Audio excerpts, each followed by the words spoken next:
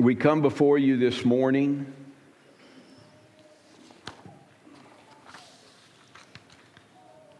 and we confess that we don't really understand why you chose us. But we know that you did. We know that in your mercy, you became Jesus on this earth.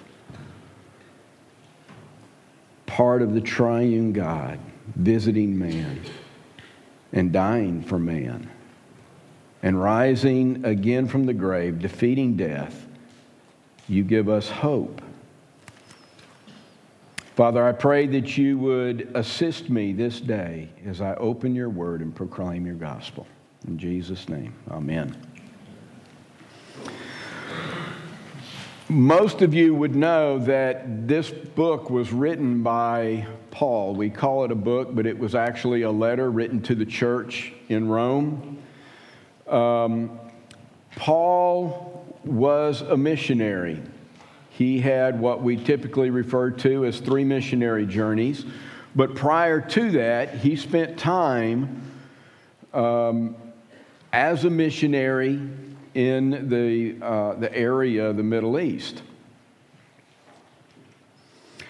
Paul was sent to the Gentiles by Jesus. One thing that makes him very different from most people claiming some sort of authority is that he was called personally by Jesus. Just like the previous 12 that Jesus called as his disciples and later proclaimed them apostles. And he was not self-appointed. We can read in Acts where while Paul was blinded, a man by the name of Ananias was visited in a dream by Jesus and was told to go to a particular house, and he would find Saul at the time, would find Saul there and to announce to Saul that God was calling him to the Gentiles. And then he goes on to say, and tell him that I will show him the many things that he must suffer for the gospel's sake. Paul was sent. My wife and I are missionaries. We were sent by the PCA. We were sent by churches like this one that support us. We are your missionaries in Latvia. Every missionary you support, you send somewhere. Paul was sent by Jesus. A missionary is anybody sent on a mission. Doesn't have to be religious.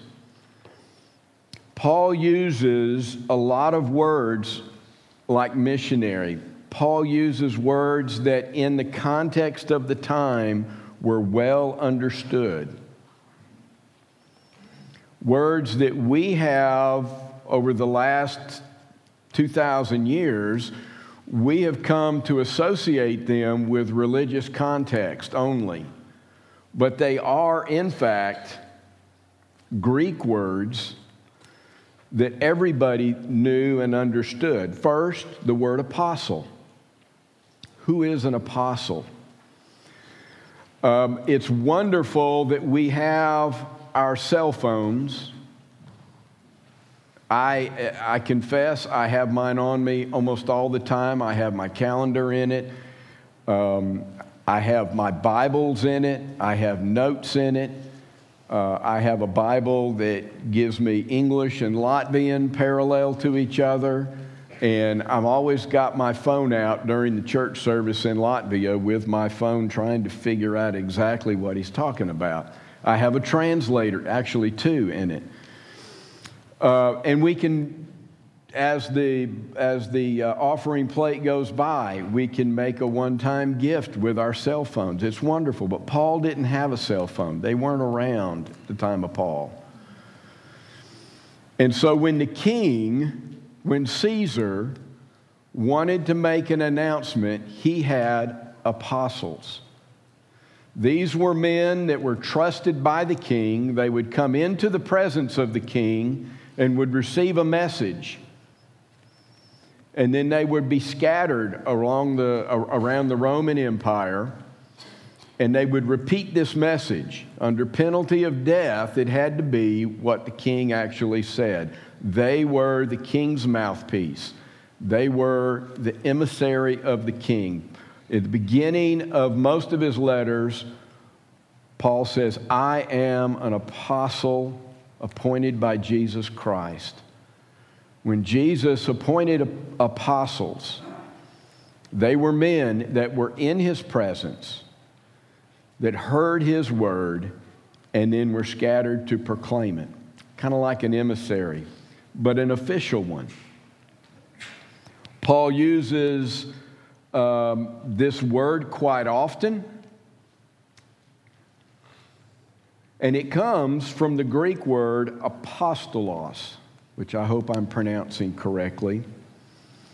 And we have variations of this word today, of course, apostle, but we have an apostille and an apostolate.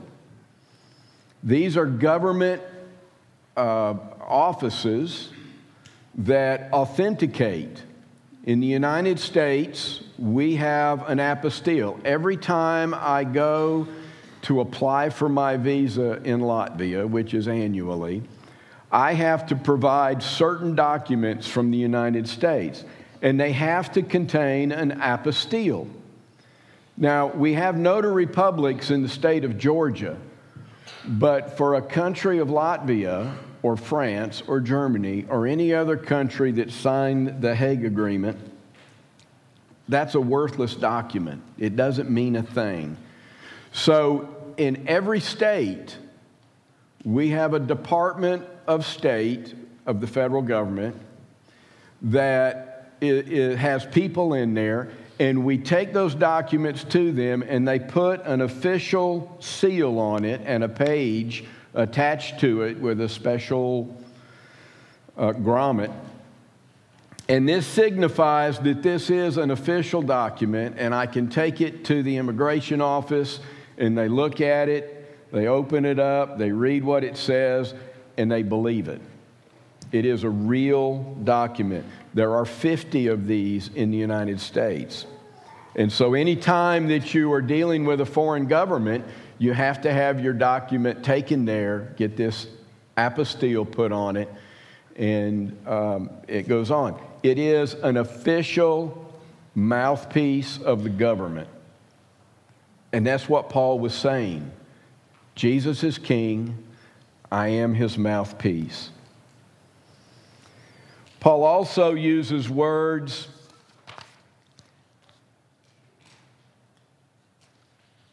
like righteous. What does it mean to be righteous? Now, I looked it up in Merriam-Webster, and it says acting in accord with divine or moral law.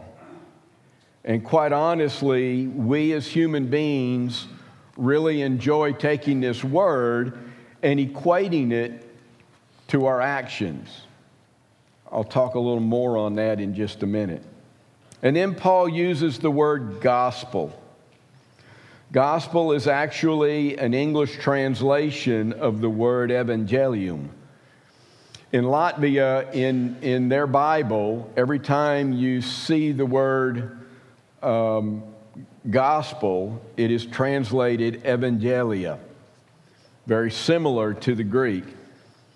But evangelium was what the news was that the apostles brought from the king. It was good news, usually of a battle won, or of a holiday, or some kind of birth of a successor. But it was the good news from the mouth of the king. Now, I had originally intended in talking about this to say it's not just good news and then shout out great news. But I've had a cold, I'm a little bit hoarse, and if I do that, I'm liable to start coughing. So it is great news. Great news. Jesus used the word. In Matthew, he records where Jesus went about preaching the gospel of the kingdom of God has come. All the disciples preached the gospel of Jesus. But what's good about it? What is the gospel? In Romans, we find in the first 7 chapters or so, we find that the gospel is about God's righteousness. God's righteousness. He is not just acting well. He is righteous. Righteous is a state of being. He is righteous. His actions merely show it. The gospel is about our unrighteousness. Most of those chapters, Paul talks about our unrighteousness. He really paints a dark picture. And if you look at the world today, it's very obviously that we are a corrupt people. We are an unrighteous people. And it's not just our actions. Our actions merely declare our unrighteousness. We are in a state of unrighteousness.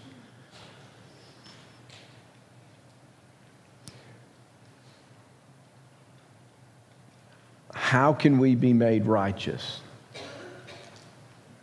Especially if the righteous are made that way by faith. God reveals it. We are unrighteous.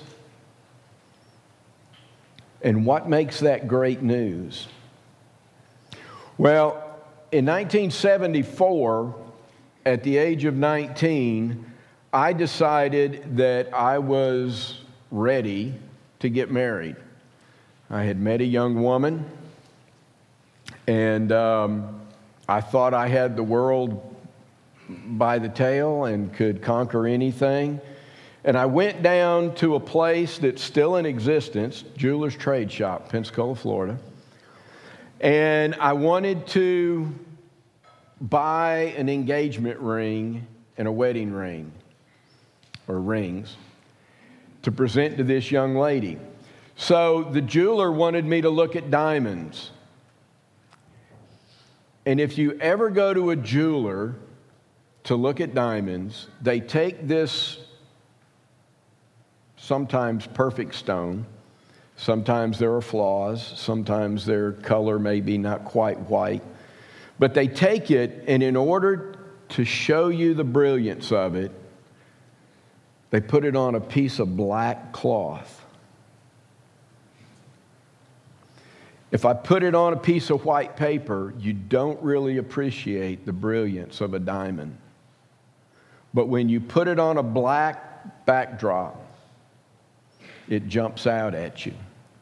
And so Paul, in order to make this good news great news, he paints a really dark picture of mankind.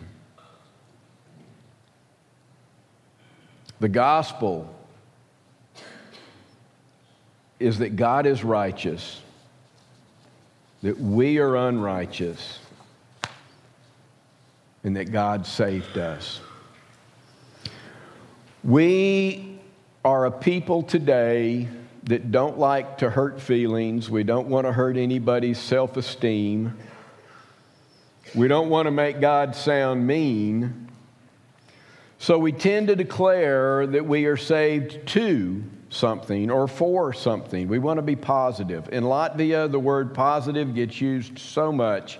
You get positive energy from the day. You get positive this and positive that, and they have music concerts called Positives.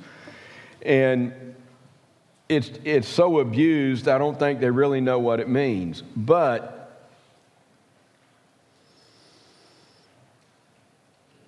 we want to be positive So what are we saved from?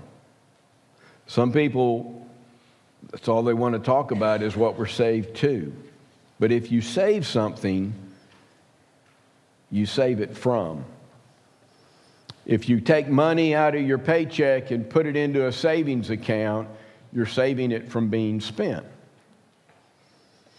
Well, when we do mention this, we tend to say things like, well, we're saved from our sin.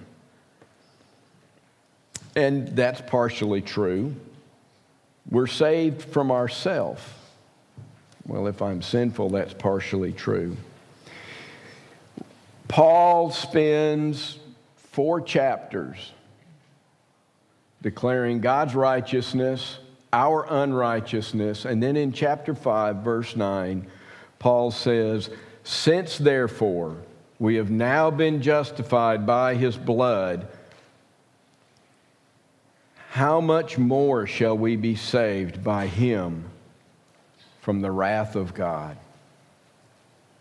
We're saved from God's wrath. Do you believe in God's wrath? Before I came up here, somebody asked me this morning, are you going to give me some hellfire and brimstone? And it was kind of ironic because I do want to talk briefly about it, but just very briefly. Yes, there is a wrath to come. If you look in Matthew chapter 3, John the Baptist was baptizing people on the Jordan River, and a group of Pharisees comes. And they were coming just to see what it was all about. And John looks up to them and he says, "You brood of vipers, who has warned you of the wrath to come?" John knew there was a coming wrath. Do you really believe that there's a wrath to come?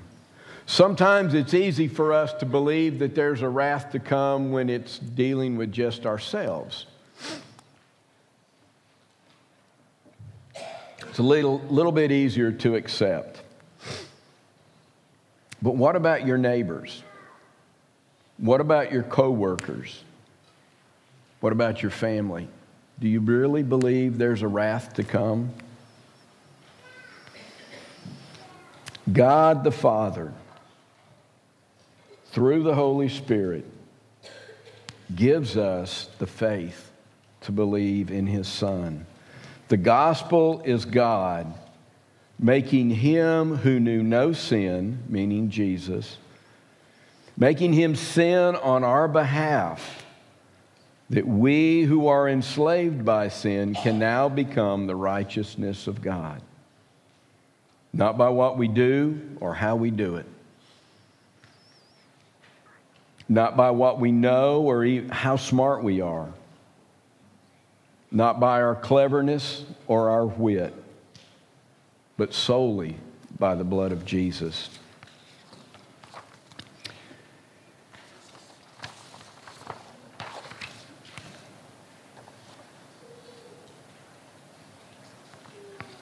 I'd like to take a moment and kind of break from this and tell you a story. It's the story of an 11-year-old boy who was at home one day and unexpectedly came a knock on the door. He went to the door and there were soldiers. Little boy's name was Ines. He was a real person.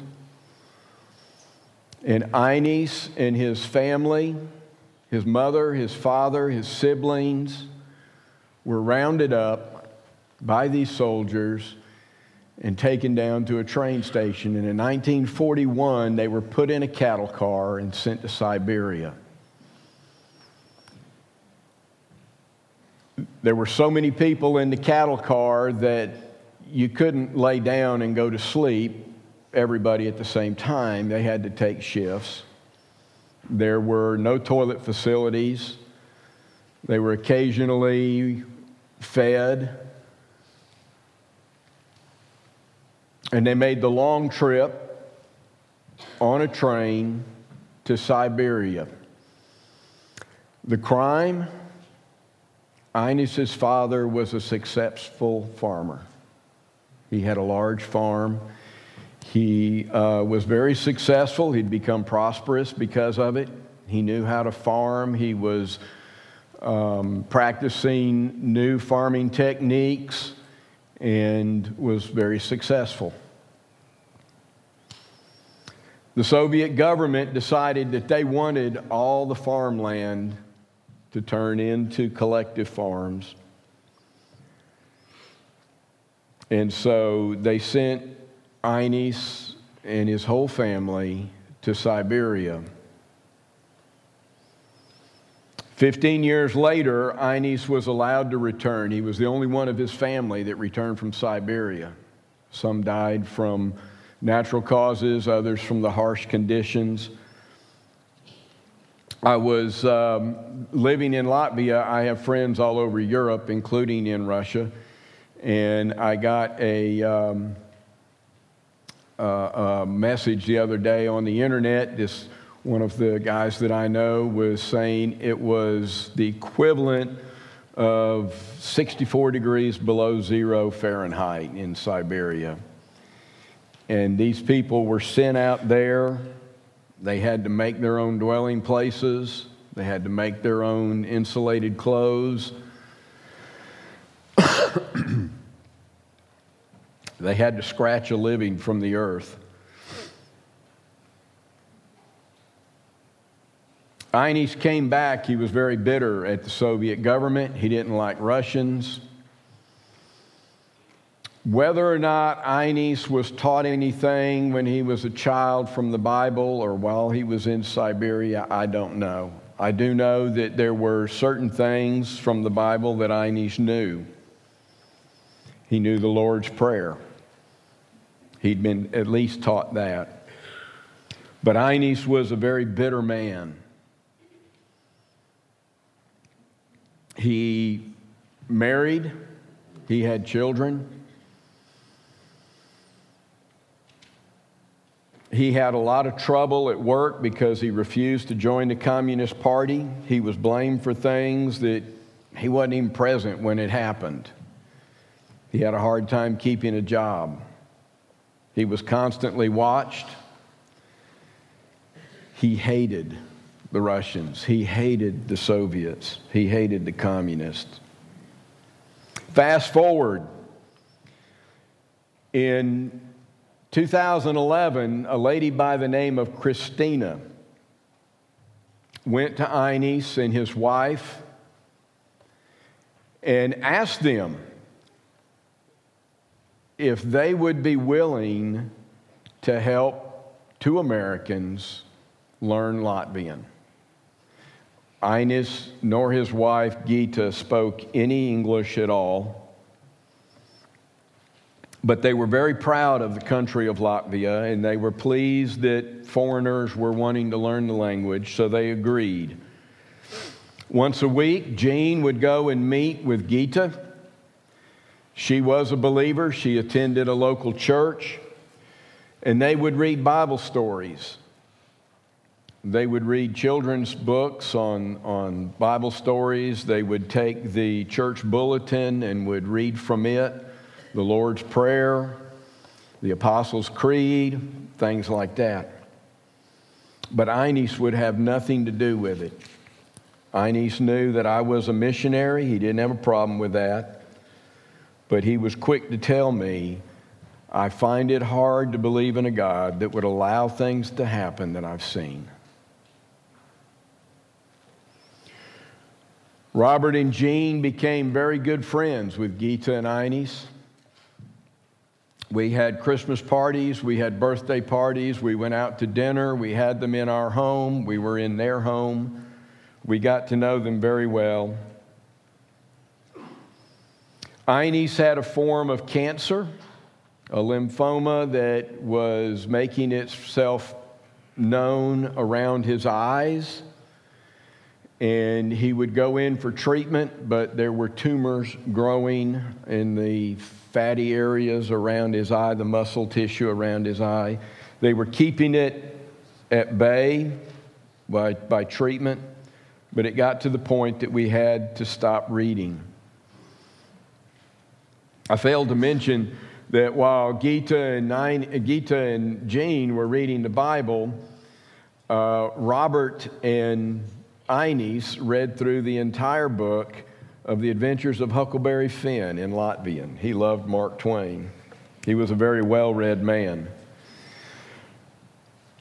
We had to stop reading, but we stayed in touch with them and we communicated regularly with them. One day we found out that Gita had, in her 80s, she had contracted some sort of pulmonary disease and died rather suddenly.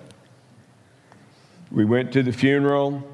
We met up with Ines, and I went up, shook his hand, talked to him in Latvian, told him that we were sorry for his loss, and that we'd like to have him over for dinner.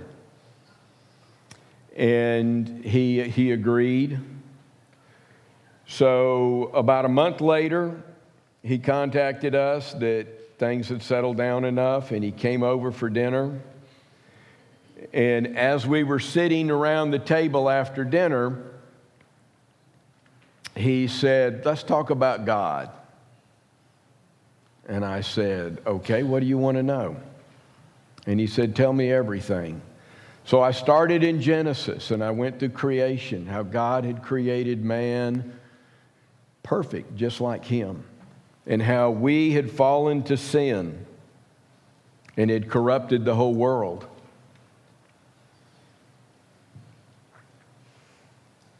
And how he had sent Jesus to redeem us. Because of the sin that was natural for us, we were destined for hell.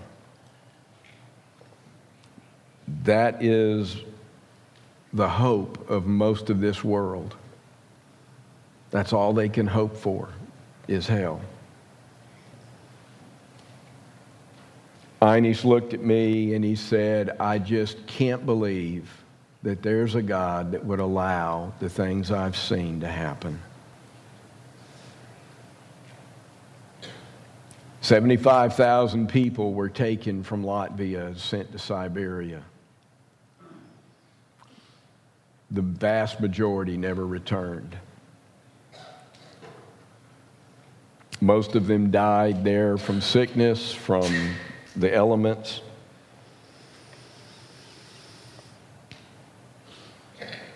We agreed to leave it at that. Ines went home. A few months later, we were notified that Ines's cancer had returned with a vigor. He had gone to the doctor, and they had basically sent him home to die. We went to visit Ines. We first called and talked to one of his caregivers. He had family there that was taking care of him. They would take shifts. And he agreed to see us. We went by and saw Ines. And towards the end of our visit, we asked if it would be okay if we read to him from the Bible. And he said, "Yeah, that'd be okay." So we read the 23rd Psalm to Ines in Latvian. We said our goodbyes and went home. Once a week, we would go back and visit Ines. After 2 or 3 trips, we decided we were going to see if it was okay if we sang to him. By this time, the tumors around his eyes were so large that they were completely swollen shut. He was totally blind. His health was failing fast. He could barely get out of bed, but every time we went, he was sitting in a chair waiting on us. I found out later from his caregiver that he refused a lot of visitors, but whenever we called asking if we could come, he always said yes to Robert and Jean. We were good friends. So we went and we asked him if we could sing him a song, and he agreed. So we started singing hymns to him in Latvian. Hymns like Be Thou My Vision. And after the first time and for the next several weeks as we went and we sang different hymns to him, Ines would want to sing to us. And it was usually a song about drinking beer or about meeting a young woman, things that he remembered from his youth. One of his daughters, who is a believer, was there part of the time, and she would come and listen to us sing. I'll get back to her in just a minute. We were getting ready to leave 2 years ago in January from visiting Ines. We were about to leave. And his caregiver, who at the moment that week was his nephew, came up to us and in broken English told us, he said, last night in his room by himself, Ines prayed to Jesus about his eternity.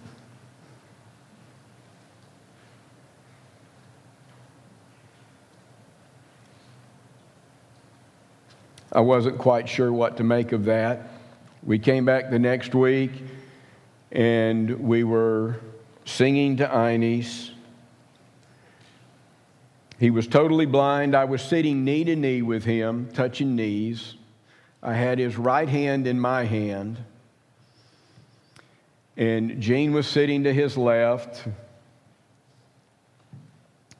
His eyes at this point, the tumors were so large they were sagging. He was pitiful to look at. And we sang, Come Thou Fount of Every Blessing in Latvian to him. Tune my heart to sing thy praise. And he listened very intently. And while we were singing, he reached out with his left hand and he found Gene's hand. And he squeezed both of our hands through the rest of the song. And when we finished, he smiled and said, I know I'm a child of God.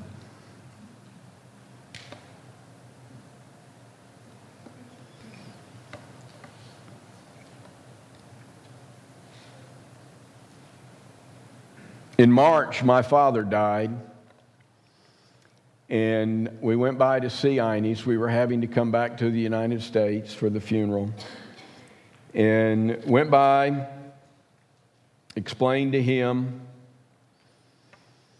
what had happened and that we wouldn't be around for several weeks. And Ines, first thing he asked me was your father a Christian?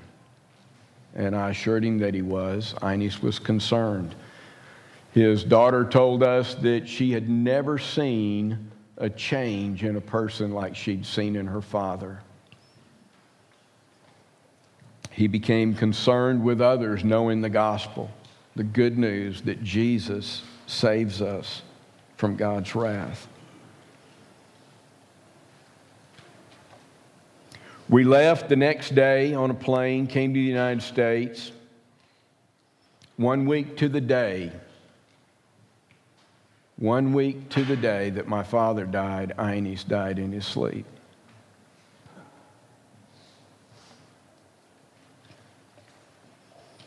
The last words that Ines said to me as I was leaving that night was, when God comes for me, I won't be angry.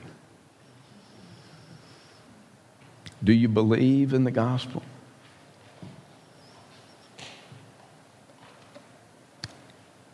Do you really believe there's a wrath to come, that it can change lives? I am not ashamed of the gospel, for it is the power of God for salvation to everyone who believes. It is the great news that I tell people.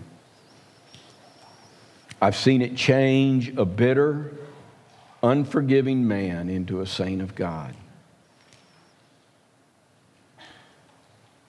I was talking with his daughter not long after that. We stay in touch with her. And she made the comment, I can't believe that God would send 2 people from America to save my daddy. And I assured her that we didn't save him. I wasn't even in the room when he prayed. You can't say that I had anything to do with it. It was a work of the Holy Spirit. It was a work that God did in his heart. I've seen the gospel change me.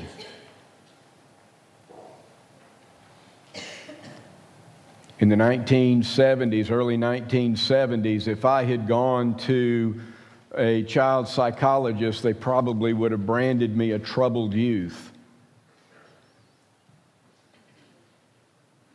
But in 1972, I responded to a gospel message.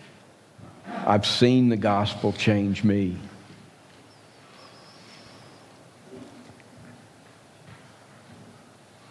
It is the good news, the great news, that I tell people. That Jesus, part of the triune God, became man. He died an undeserving death. He took my sins upon him and paid my price so I wouldn't have to pay it later.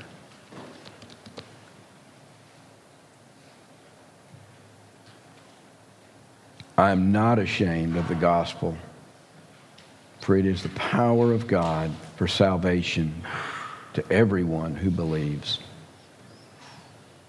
Make that your great news that you tell people. Let's pray.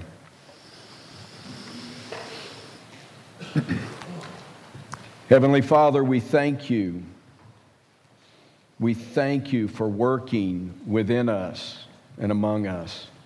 We thank you that you're in the business of saving people from your wrath, that you're in the business of changing lives, of taking broken human beings and making them whole.